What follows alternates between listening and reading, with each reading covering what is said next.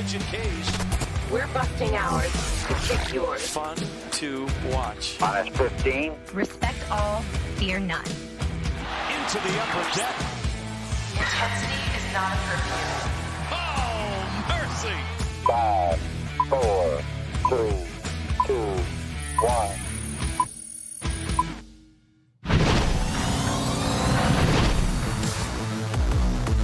Welcome into the Masson All Access podcast, everybody, from the Masson Newsroom. I'm Bobby Blanco. Alongside me now, as always, is Amy Jennings. We've got a full episode for you today. I'm going to talk to Jesse Doherty of the Washington Post later on the podcast. He's been traveling with the Nationals in their first official road trip, so we're going to see what it's like on the road in this bizarre season. We're also going to recap the weekend that was in Baltimore. No, it was in D.C. It was in D.C. because it was the Tarp, right? Yes. Against the Orioles, and recap the last two nights in New York. But Amy, first and foremost, I think we had to talk about some heartbreaking news that came down yesterday that affect both you and I as Maryland alum, and that is the Big Ten canceling fall sports. I really didn't know where we were going with that, and I was like, what did I miss? No, I wanted to surprise you. Yes. But it was kind of heartbreaking. I mean, I get it. I totally get it. It's going to be so tough.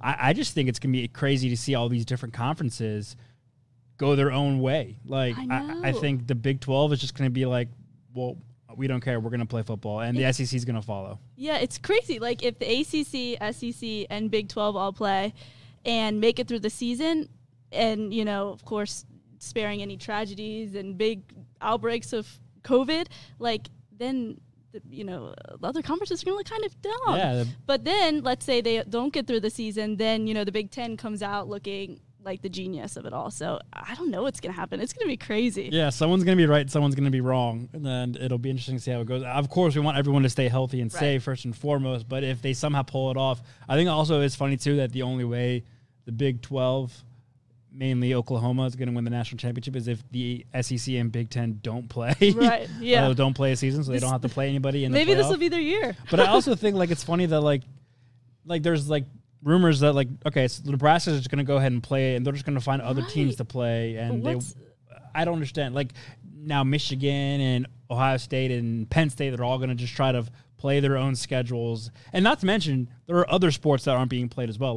Think of fall sports, right? Soccer. At Maryland, soccer is that's what we have in the fall. Yeah. When Maryland football has been bad, we have soccer, right? And Maryland football hasn't been good since I think I was a freshman. With Kenny O'Brien. But at Maryland, it's you go to the soccer game on Friday night, and then you wake up early for the noon game because we're terrible and we always play at noon. But you wake up for the noon football game next morning, and there's just gonna be. To me, also, it's what's the point of being on campus for these athletes if they're not going to play? Well, and that's the thing is a lot of them have gone home. Yeah. A lot of the football team has gone home now, and it's almost maybe they'd be safer on campus, when they're getting tested so frequently, then now they're at home. So I don't see the point in playing or not playing, I guess, but having them on campus. If everything's going to be virtual anyways, then just don't have them on campus. Right. Don't even put them at that risk, right? And we're not even talking about the economic impact that some of these college cities and towns are going to have to go through. They'll rely heavily on football season in particular this time of year. It's interesting. But that affected both of us. Again, I'm happy to have a fellow Terp on the program and in our Masson newsroom because surrounded by Q's guys. Here. Yeah. But obviously we are a baseball podcast, so we're going to talk some baseball. Let's kind of dive into the weekend that was in D.C. Let's just ignore the Tarp situation fiasco. That was not the best look, obviously. I feel bad for those guys. I say ignore it, and then I immediately dive into it. Let's not talk about it, but I really did feel bad about them. I did feel bad about it. I felt like something went wrong, obviously. So either it was rolled up wrong or it was rolled up wrong. I mean, you could see it as soon as it started coming out. It was uh-oh. Yeah. So we'll ignore we'll leave that. We'll pick that up Friday. Friday. So, 5:00, which I like. I think, Brendan and Paul and I were in here on Sunday, and, of course, it's the Battle of the Beltways and Masson. It's a big deal for us, and we're sitting here watching, and we're just like, why don't they just call it? I mean, obviously there's a rule in place for that, but why don't they just – they're playing again next week. We've already – the Blue Jays were already the home team at Nationals Park. What's the harm of the Nationals being the home team for 3 innings at Camden Yards? I mean, I guess because the rule is if they have that mechanical failure and you can't get the tarp on the field and the field can't get ready to play, I guess is the rule. Yeah. So I guess that's what they're trying to do, get the field ready to play. But as soon as that went on, tarp ordeal went on for a couple of minutes, and you're looking at the water pile up in the infield, you kind of had a good idea that it wasn't going to get ready to play. Yeah. And they were going to call that game. Yeah, So I thought it was, So it was kind of a fiasco, but we get extra baseball on a Friday afternoon early. right. You know, you get to start your weekend early with 1.5 games of baseball, which should be fun for another Battle of the Beltways. But yeah, in terms of actual baseball, the news of the weekend was we saw Steven Strasburg's season debut. He started off really well. The first couple of innings, he seemed strong. He mentioned after the game that he could still feel the kind of nerve impingement in his, I guess it's his wrist, and then also in the tip of his thumb. I think so, yep. He came into his post-game press conference with, I guess it's a brace that he has, like one of those things that you can probably like buy at like CVS that, you know, when your wrist is a little sore. Nothing too serious. It wasn't fully wrapped. But he got knocked around in that, I guess it was the fifth inning, where he gave up 5 runs. He was pitching really well. And I remember even recalling that or saying that Davey Martinez had mentioned that they're going to try to keep him between 75 and 80 pitches. And I think he was only like 40-something through 4 going into that 5th inning. So I was like, he could pitch into the 7th if he stays at this pace based on the pitch limit that they have on him already. But then it kind of all came crashing down, and he just couldn't. It seemed like he tired. It seemed like he was worn down and not ready to pitch fully. And he even said that he couldn't tell whether it was fatigue or just not being ready to go, you know, the distance in his post-game presser. But through 4 innings, he looked great. Yeah. I mean, his velocity just a little bit down, but he did a good job mixing in his changeup. His curveball looked good. So through 4 innings, I think he looked really great. I think the win will be is if he comes out and makes his next scheduled start and pitches well. If he can't make that start, or, you know, he comes out of the game early, gets hit around early, then you start to worry. If his issues with his hand kind of go into his next start, then you start to worry. But through a solid first outing, his debut of the season. Yeah, it'll be interesting to see how Davey Martinez, because his next scheduled start would be Friday. You know, he pitched on a Sunday, 5 days later would be Friday. Right. It'll be interesting to see how Davey Martinez approaches it. Do you give him a start That's of a the good regular point. scheduled game? But the trouble with that is you don't know when that will be. It's 45 minutes after the conclusion of a suspended game. So that could be at its regular scheduled 7 o'clock start. That could be a little earlier. That could be a little later. Or do you just have him finish the game that he already started because he'll be fully rested? It's going to be, if they stopped in the top of the 6th, right? Or bottom of the 6th. No, top of the 6th. So you go 6, 7, 8, and that's 3, and that's like 3-ish plus innings. Yeah, it's 3 1/3 inning, 2/3 innings that he would have to finish. Do you like? I don't know. I mean, I don't think that Dave Martinez would do to someone, you know, like Steven Strasburg, who's a veteran, World Series MVP. But it's something to consider, and I don't think it's, you know, in this It'll keep his weird. it'll keep his pitch count down. One of the things he said is you won't waste a bullpen arm that you might need in game 2. Exactly, and the one thing he was saying he was worried about is like he gets out there, gets hot, comes down. The problems with his wrist, he said he could have attributed to going out there, pitching, coming back, sitting down. Yeah. Going out there, you know, that can be tough. That can be really tough on his hand. So, you know, he only has to go, you know, 3 2/3 or whatever it is. 3 so 2/3. And I think you see, like, if you think if it's a straight normal doubleheader, you sometimes see the veteran starting pitcher taking game 1 because it's easier to prepare. When it's a split doubleheader, you want to win that first one. Right. Yeah. Well, that too, but it's all when it's a split doubleheader, you know, game 1 is starting at 1 o'clock, game 2 is starting at 7. True. When game 2 is 30 minutes, 45 minutes Back to after the back. conclusion of the first game, it kind of leaves up to the air. It could be, you know, line up, but it's just hard to schedule, like, or get ready. You know, it's like, all right, now you have 45 minutes to get ready. Or, you know, he starts warming up in the top of the 9th, but then it goes extras or something like that. Something crazy could happen. Yeah. But I wouldn't put it past in this crazy season to, you know, maybe we see Strasburg come out and finish the game. That'd be how would that interesting. box score work? Like, could he? But Right. but you know what? Probably not, because since the resumption of a game, he probably can't be used since he already started. Right? Oh, that's it's true. not like a new game. Right. Whatever I don't player know. had been like they're picking up the game. Whatever player had been used probably can't be put in. Right. But So, yeah, it I'll might have be to more dive likely in. he makes that start in the second game. Yeah. But or just push back till Saturday. or push. That's true. Yeah. Yep. But Good another to see him. It was good to see him. good to see him. Yeah. Another interesting thing, not interesting. It was kind of disappointing actually. Was just the bats over the weekend. It was kind of. I could feel the National, like you just did, feel the Nationals fans just eye roll and sigh and go, here we go again. They could not hit anyone. And of course, this is like no offense to the Baltimore Orioles, but they're a team in a rebuild. Their starting pitcher, like we mentioned in last week's podcast, have been their strong suit. And it'll be interesting to see if the Nationals could get anything off their mix of young and veteran pitchers that are kind of journeymen. And they couldn't. And they left that series last in baseball in runs per game. That has since changed, of course, but they were only a half a run less than Cleveland, who now currently is one of the worst offensive teams in baseball. They're only hitting 192 as a team, and only one team had fewer home runs after the weekend, and that was the Cardinals, who of course have only played 5 games. So coming out of the weekend into this week, it was kind of nerve-wracking seeing how this offense would face off against the Mets staff. That they fared well in Game 1 last week, but in Game 2, Rick Porcello kind of shut them down. Yeah, absolutely. And I'm pretty sure that I read that the Orioles have scored 5 or more runs in more games than any other team. So that was crazy. I mean, they just hit. They just hit. They can hit. I mean, the lineup isn't as bad as people think. So, yeah, so it was good to come out and see the Nationals on Monday score 16 runs. I mean, I think that was a breath of fresh air for Nats fans after that weekend. And I guess let's talk about, it was kind of the tale of two nights offensively in that Mets series. But I guess let's start with Monday, those 16 runs, and Asdrubal Cabrera. I mean, was 0 for 4 last night, but came out, was 4 for 4, 5 RBIs, 2 home runs on Monday night. Yeah, he is absolutely crushing the ball from the right side of the plate. I think he statistically is slightly better on the right side as a switch hitter than left side, but for the most part in his career, he has been slanted toward the right, yeah. But this season, to start off, he is just demolishing. He's in absurd numbers from the right side of the plate.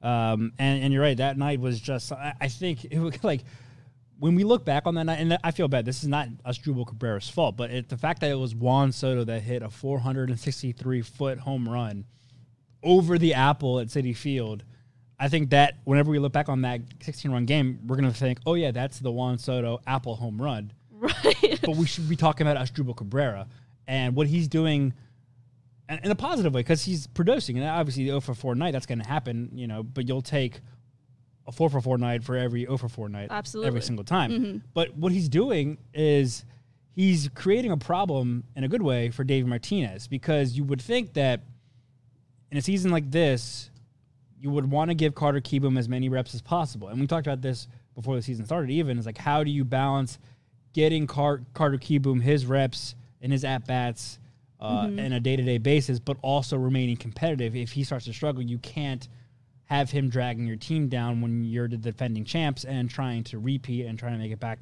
especially in expanded playoffs. There's no reason the Nationals shouldn't make the playoffs this year when 8 teams per league make it to the postseason.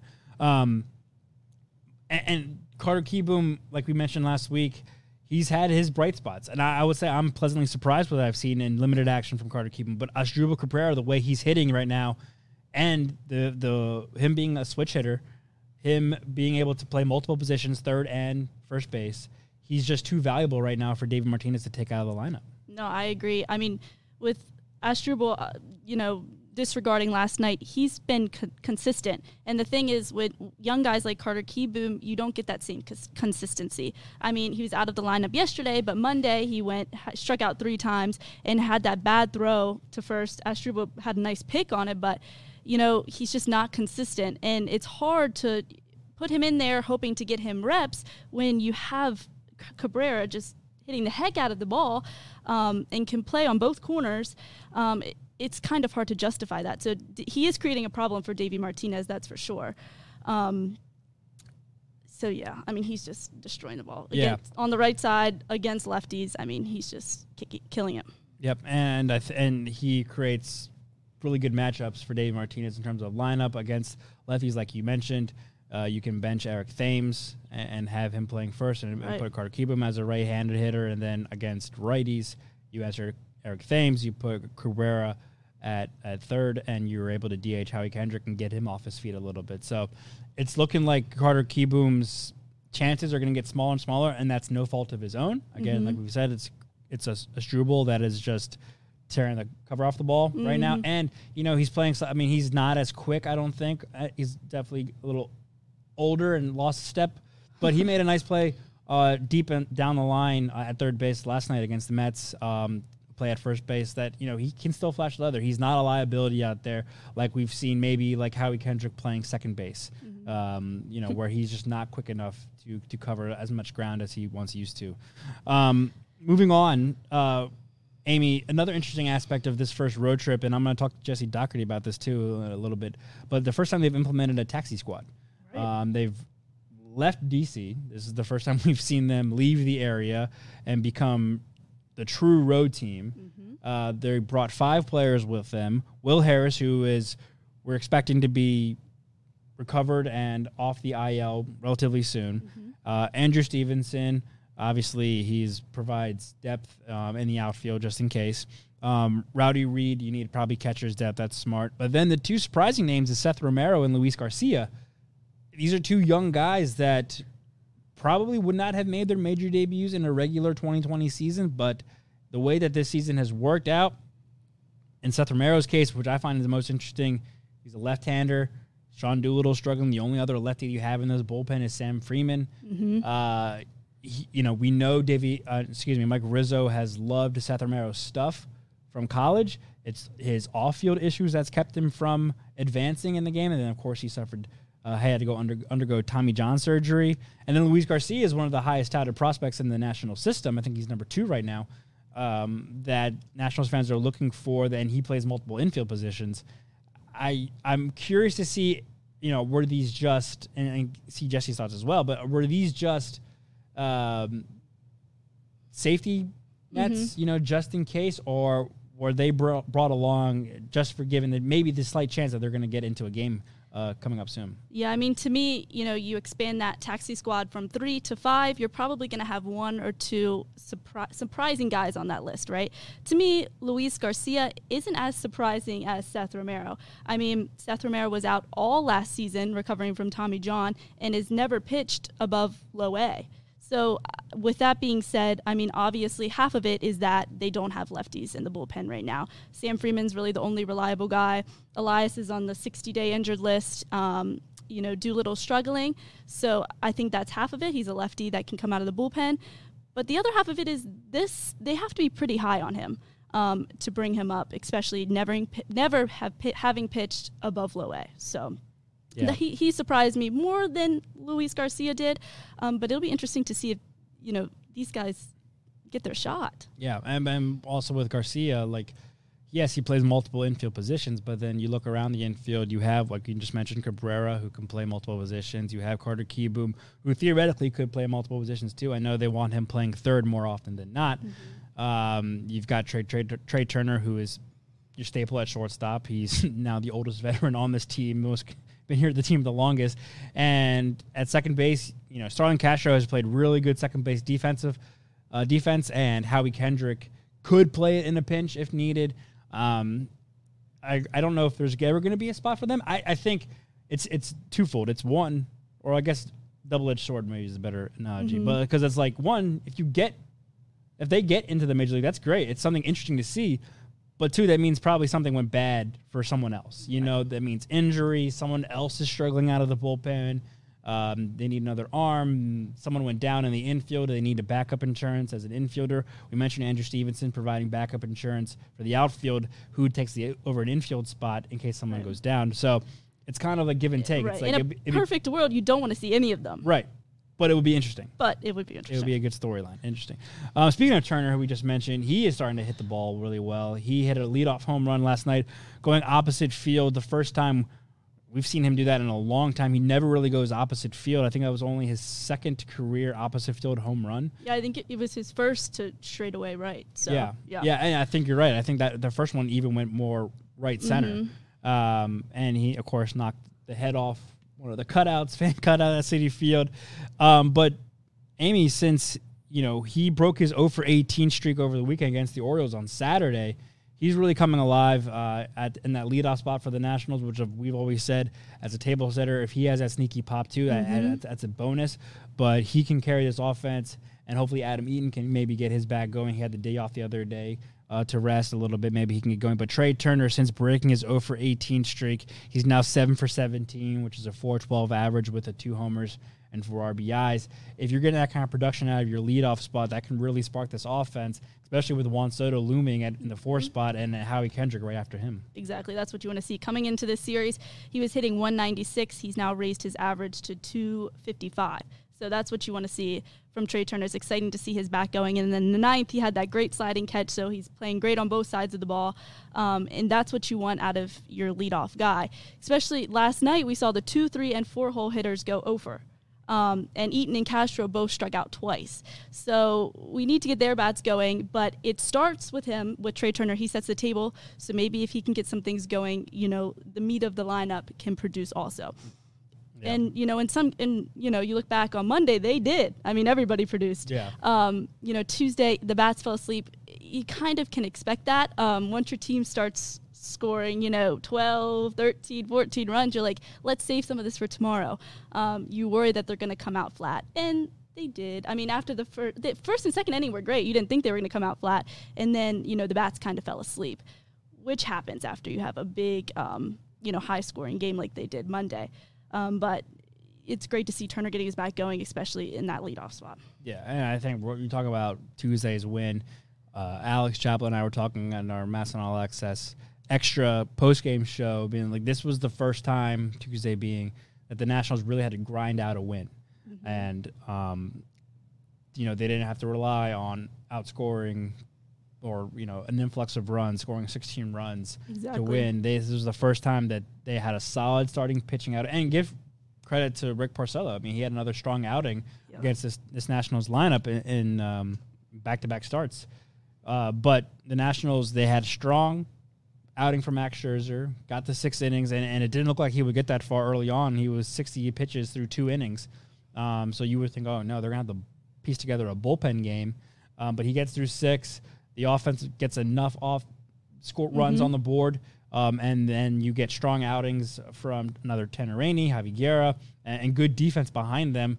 We mentioned the one play that you won't see in the box score that we should be talking about more today after that game is the stop by Kurt Suzuki on Tanner Rainey's ball in the dirt in the bottom of the 7th inning, and then I think it was the next pitch or maybe the second 2 pitches after that, getting a double play ball to get out of the inning. I think that was a really gutsy performance by the entire team, not just Max Scherzer, the entire team to pull out a win. That was the first win they've had all season long where they've scored 2 runs or less, and that's the first time that they've really had to gutted one out against a tough opponent. Exactly. I mean, and the bullpen had a rough outing against Baltimore, and then they come out, and the Nationals pretty much left them no margin of error, and, they came up huge. And Scherzer had a gutsy performance. He came out through almost 30 pitches in the first, and it's like, oh, goodness. Struggled again in the second inning and got up to 60 pitches through 2, and then after that just zeroed in and threw a great, next 4 innings, got through 6, put out the side in the 6th. So a great performance by him and a gutsy outing by the bullpen, and they were able to pull it out. You'd like to see them put up more runs and not leave, your bullpen in that position, but, they put it out. So. Yeah, and I don't think we can talk about the bullpen without mentioning Tanner Rainey. We're going to get to, before we get out, if you're previewing the next 2 games in this 4-game setup in Queens. But Tanner Rainey, I mean, he has to be the Nationals MVP so far this season. I mean, I know that we just talked about Cabrera and, of course, Juan Soto is doing really well at the plate. But Tanner Rainey, I don't think the Nationals are where they are right now at 6 and 7 without Tanner Rainey. He's first in average against at 0.38.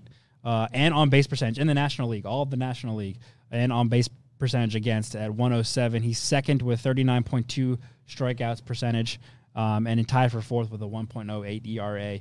He has been fantastic throughout the season. I feel like we're going to be talking about him every single podcast throughout the course of the season if he continues this up.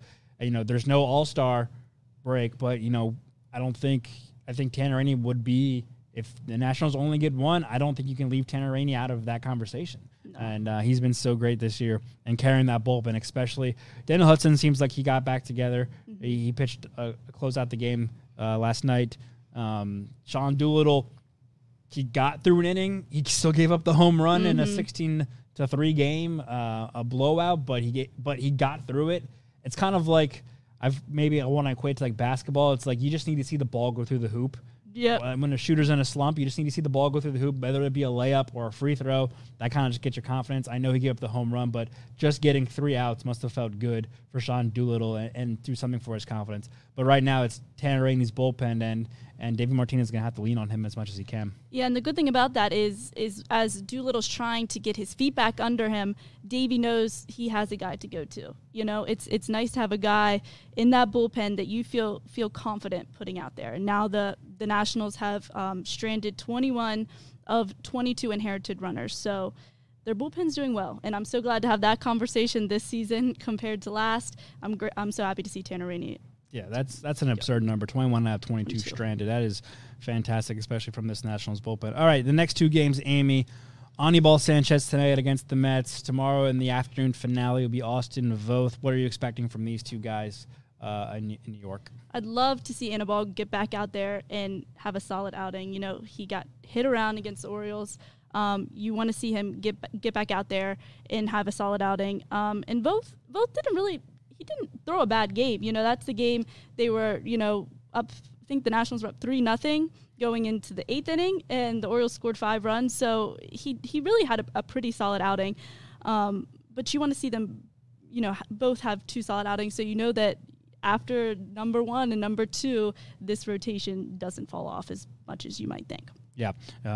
They've both gone just about 5 innings. Anibal in his last outing went 5 1/3, but 5 innings per outing. Anibal, the strikeouts surprisingly are actually there. He had 7 in his first outing against Toronto, and 4 in his last time.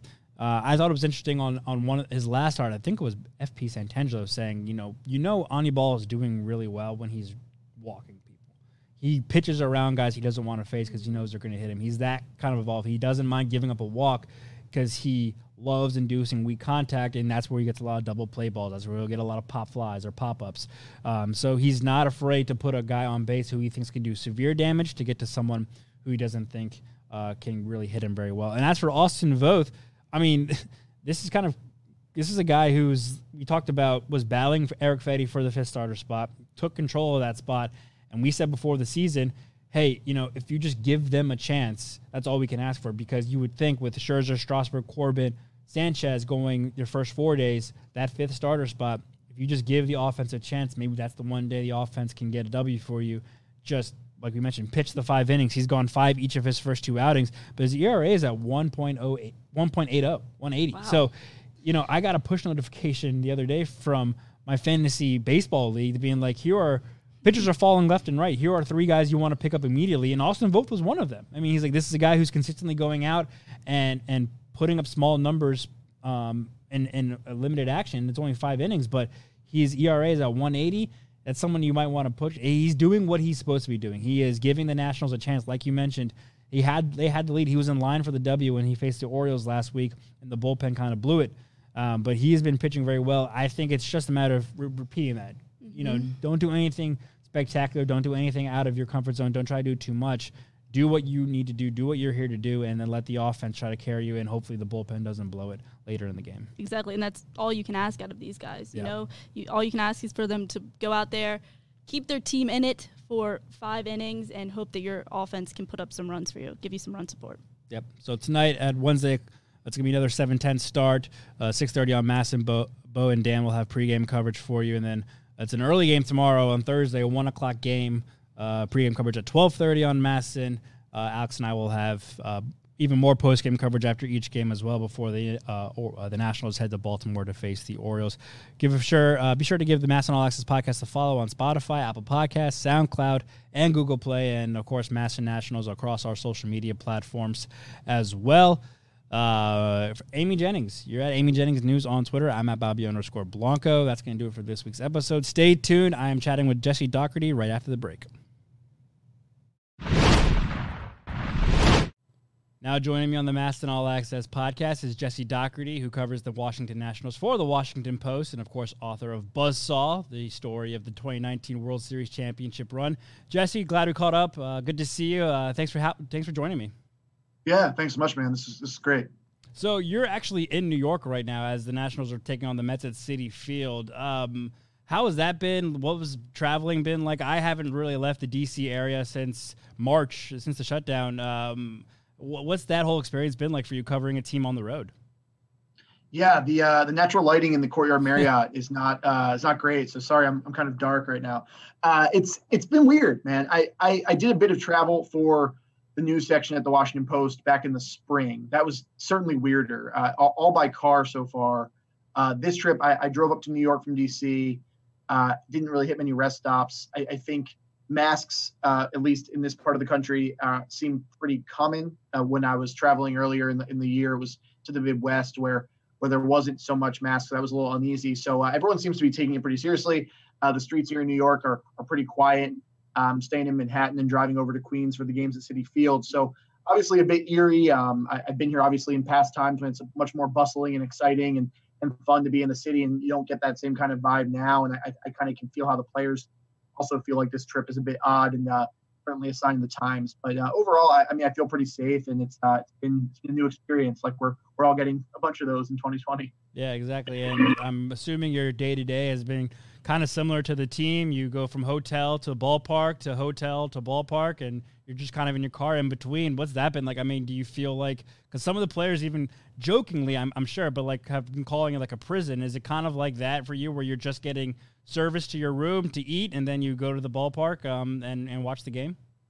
Yeah. I mean, the Citi Field accommodations are actually pretty good. They have box dinner for us. So I'm not really going out a ton, like to get takeout or bring food into the park even. So you're right. I mean, this morning I walked to get a coffee, socially distanced with my mask on and sort of a quick bite. And then I'll eat at the park in the press box, sitting in my little corner in Citi Field. So it has been a lot of time in the hotel room. I like a lot of guys love to explore when I'm on the road. I like to see different sites or just walk around, especially if it's a new city. New York, I'm fairly familiar with, but you never really get tired of walking around here. There's always something new to find. So it's definitely been weird and kind of odd. I'm getting a lot of work done. Been productive since I've been in the room. I'm reading a lot. Enjoying the view from the hotel, which I can see the water and then a little bit the neighborhood I'm staying in. But other than that, it's been totally different from any other road trip I've experienced. Is this going to be common practice for you throughout the season? Do you think you'll be following the team wherever they go when they leave DC? So as of now, I'll do driving trips. So right now that's New York, Philadelphia, Baltimore, Boston maybe is going to be tough because of some local restrictions they have on travel. And then right now I won't be flying to see the Nats play, but that could change in late August or September, depending on what the pandemic looks like in certain areas and also what the season and the stakes look like for those games. So it could shift, but as of now, like next week, the Nationals will be in Atlanta and I'll be working from home. But that could change later on in the year. Yeah, I think it's super interesting to talk to you, someone who's been traveling now, because you've been pretty outspoken on social media about this whole season, and I've agreed with you pretty much all the way of questioning whether or not we should actually be playing this season. Is it worth it all during this pandemic? Now that we're a quarter of the way through the season, which is crazy enough in and of itself, but how do you feel any better about the season, how baseball has kind of approached 2020 season and how they've handled outbreaks in Miami and St. Louis and other situations across the league? Do you feel any better about the 2020 season chances of finishing? It's interesting. So I probably morally don't feel any better than I did on July 1st, right around when summer training began. I probably do feel, I guess, better or more confident in the sport's ability to finish this year because we've shown that the threshold for canceling is so high. So as of right now, the St. Louis Cardinals have played 5 games and still have a lot of players who have been battled the coronavirus recently and also revealed that some of those fights were really serious and included hospital visits and a lot of really serious symptoms. The Miami Marlins went through the same thing and are still sort of feeling the effects of that in terms of having a lot of players unavailable. But the fact that 2 serious outbreaks within teams did not trigger the ending of the season as evidenced by the fact that the league feels that because the virus didn't transmit from team to team during a game, as we saw with the Philadelphia Phillies largely testing negative after playing the Marlins post news that they had contracted the virus, the league seems to feel like it can do this, that the sort of threshold for pain or for health reasons, so to speak, is higher than two major outbreaks, and they can stage a functioning season. They can make it so winning percentage determines playoff spots if a team doesn't get to 60 games, because it seems nearly impossible that the St. Louis Cardinals, a contender, will get to the full schedule by the end of this. So I do feel like the year could very well finish for the sole fact that baseball seems hell-bent on doing so. Do I feel any better about that process, or that our priorities are in line, or that the health of people, players, coaches, staff, the general public that comes into contact with these teams as they regionally travel from city to city? Do I feel any better that the priorities are straight there? No, frankly, I don't. And I do think that, even in the midst of covering baseball, for me, which has sort of been a sort of moral question in itself, I've maybe gotten away from some of my outspoken opinions, so to speak, on social media, or even writing about the dangers and the risks of this season, but it hasn't gone away. And it's certainly something I hope to reflect in my coverage and just the way I talk about the sport moving forward, knowing that there is baseball being played, there are playoff races, there's a trade deadline coming up, but also there's this pandemic that continues to loom over the country and rage through the country in a lot of areas. And we certainly should be taking that into context with any baseball discussion. So I guess in summary, and I appreciate you asking the question, I do feel sort of like that the percentage chance of the season finishing has gone up considerably in my head. The ways I feel about it really haven't changed that much. Yeah, I think I would tend to agree. I think there are some moral questions to be asked of whether or not this is actually worth it. But on the side of baseball, it seems like they've got pretty things under control. And you're seeing individual teams also take action, sending players home who are violating protocols, stuff like that. And we've all said all along that this is going to fall on the players and coaches themselves. If they stick to the protocol, it gives this season the best chance to finish and complete a postseason. So we'll see how that plays out. And then I know it's early on, and this is the Nats' true road trip, but this might be a tough question for you. But do you, in your limited interaction and maybe even see them busing back and forth between the hotel and the stadium, do you feel like the Nationals, for the most part, are sticking to their protocols and staying safe? From what I've heard, yeah, I don't have like visual firsthand evidence of that, but it sounds like they've been very disciplined. And I think we've seen cases around the league where, like, with the Indians, we saw that obviously a very public situation. And then with the Marlins, there was, the players had apparently gone out, and then the virus sort of ended up spreading through the team. I don't necessarily know if, zero positive test results necessarily means everyone's behaving. It's like you could go to a bar as a normal person. Let's say you're not a baseball player, or you could go to get takeout. You could drive in an Uber and luckily not contract the virus. Baseball players obviously are being tested so frequently that it's harder to sort of hide. It's harder to maybe make poor decisions or make reckless decisions and then sort of not be found out for that. But that said, like, I'm not positive if a team with zero positive results is necessarily, being strict with the guidelines and the rules here. I think there also is a luck element to this as well. You could be super reckless and you could not get the virus. You could be totally safe and you could contract the virus. I mean, with an airborne disease like the coronavirus, it's really hard to predict how it's going to sort of affect teams. But from all I know, the Nationals have been staying safe and have been staying cautious, and that in some way is reflected in the results they've had. They have not had anyone test positive since Juan Soto did on July 23rd, and obviously for the sake of everyone being healthy, that's great news. Yeah, I agree. Something that we can control, or something that we do see, is what they've been putting on the field. Again, it's crazy to see that we're a quarter of the way through the season already in this short season. So far, Jesse, what have you seen from the team? What's maybe the biggest surprise? I think we have a fair enough sample size, playing, I think it's 13 games for the Nationals or so. Yeah, because they got 3 canceled or postponed by the Marlins. Fair enough sample size that we can maybe fairly judge some trends that we're seeing. What's maybe the biggest surprise, good or bad, that you've seen from the team so far?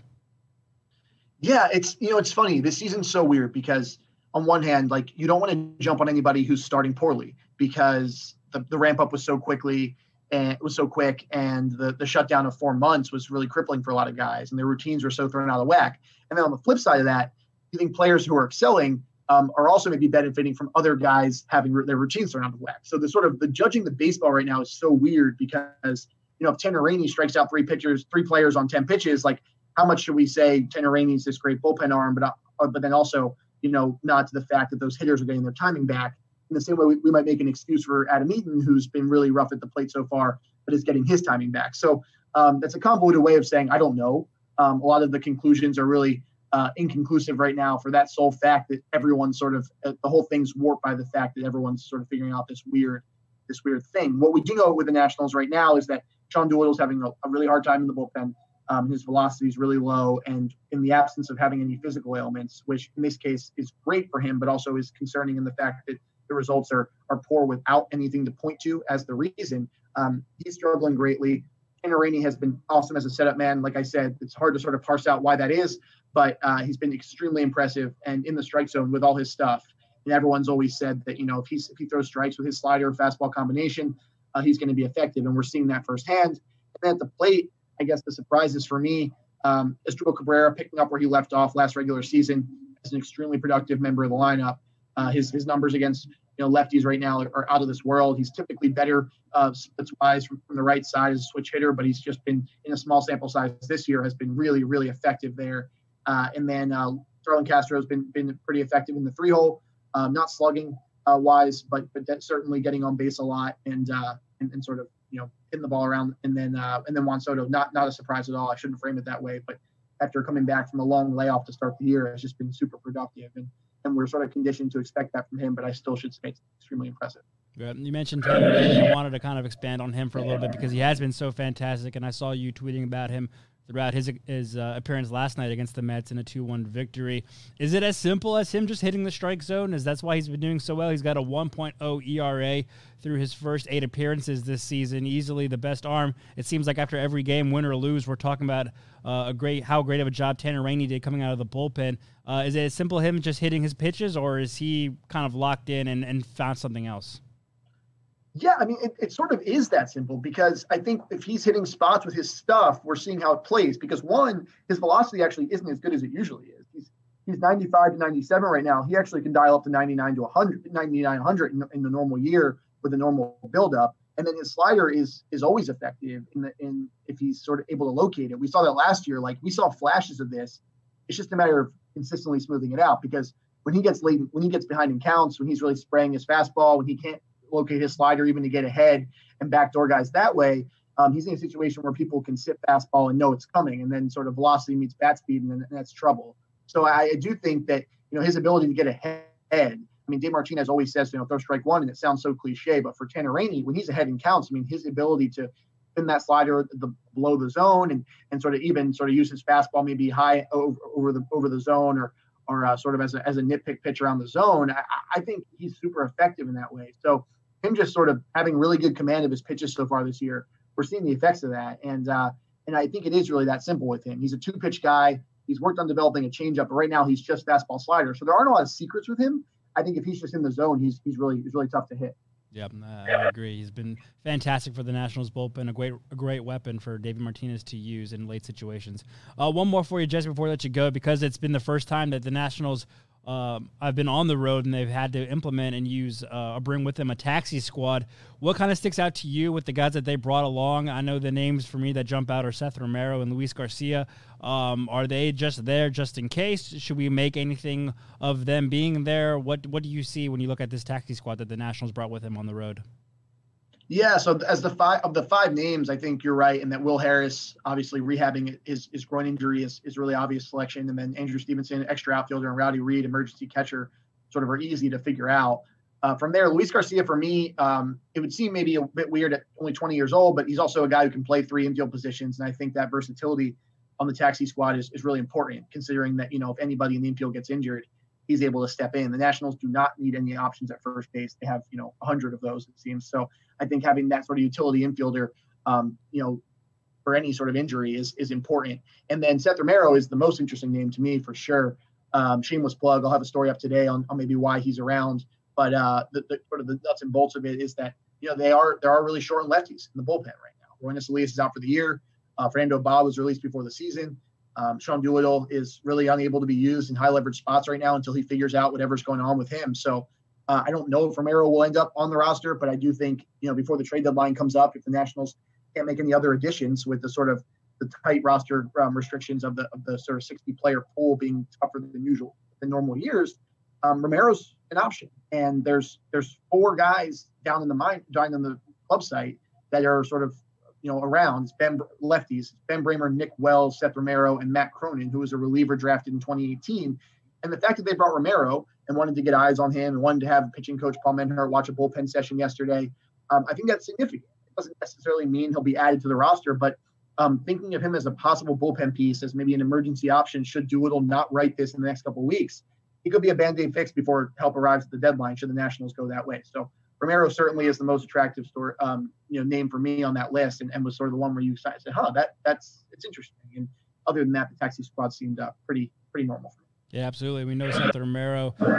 Mike Rizzo and his staff were in awe of his stuff coming out of college, but he had some off-field issues. They took a risk. So far, hasn't been he's been pretty much a bust. We can just put it at that, but we'll see if he's able to get a chance in the major league level sometime soon. At Doherty_Jesse on Twitter, make sure to give him a follow and check out his work in the Washington Post. And like he said, his article coming out on Seth Romero later today. And also go find Buzzsaw. If you haven't already, go buy the book, the 2019 recap of the World Series run, support local businesses. Go find that book at your local bookstore in D.C. And give that a read. Jesse, good to talk to you. Glad you're staying safe. Enjoy the rest of your trip, and we'll see you later. Thanks a lot, man. Appreciate it.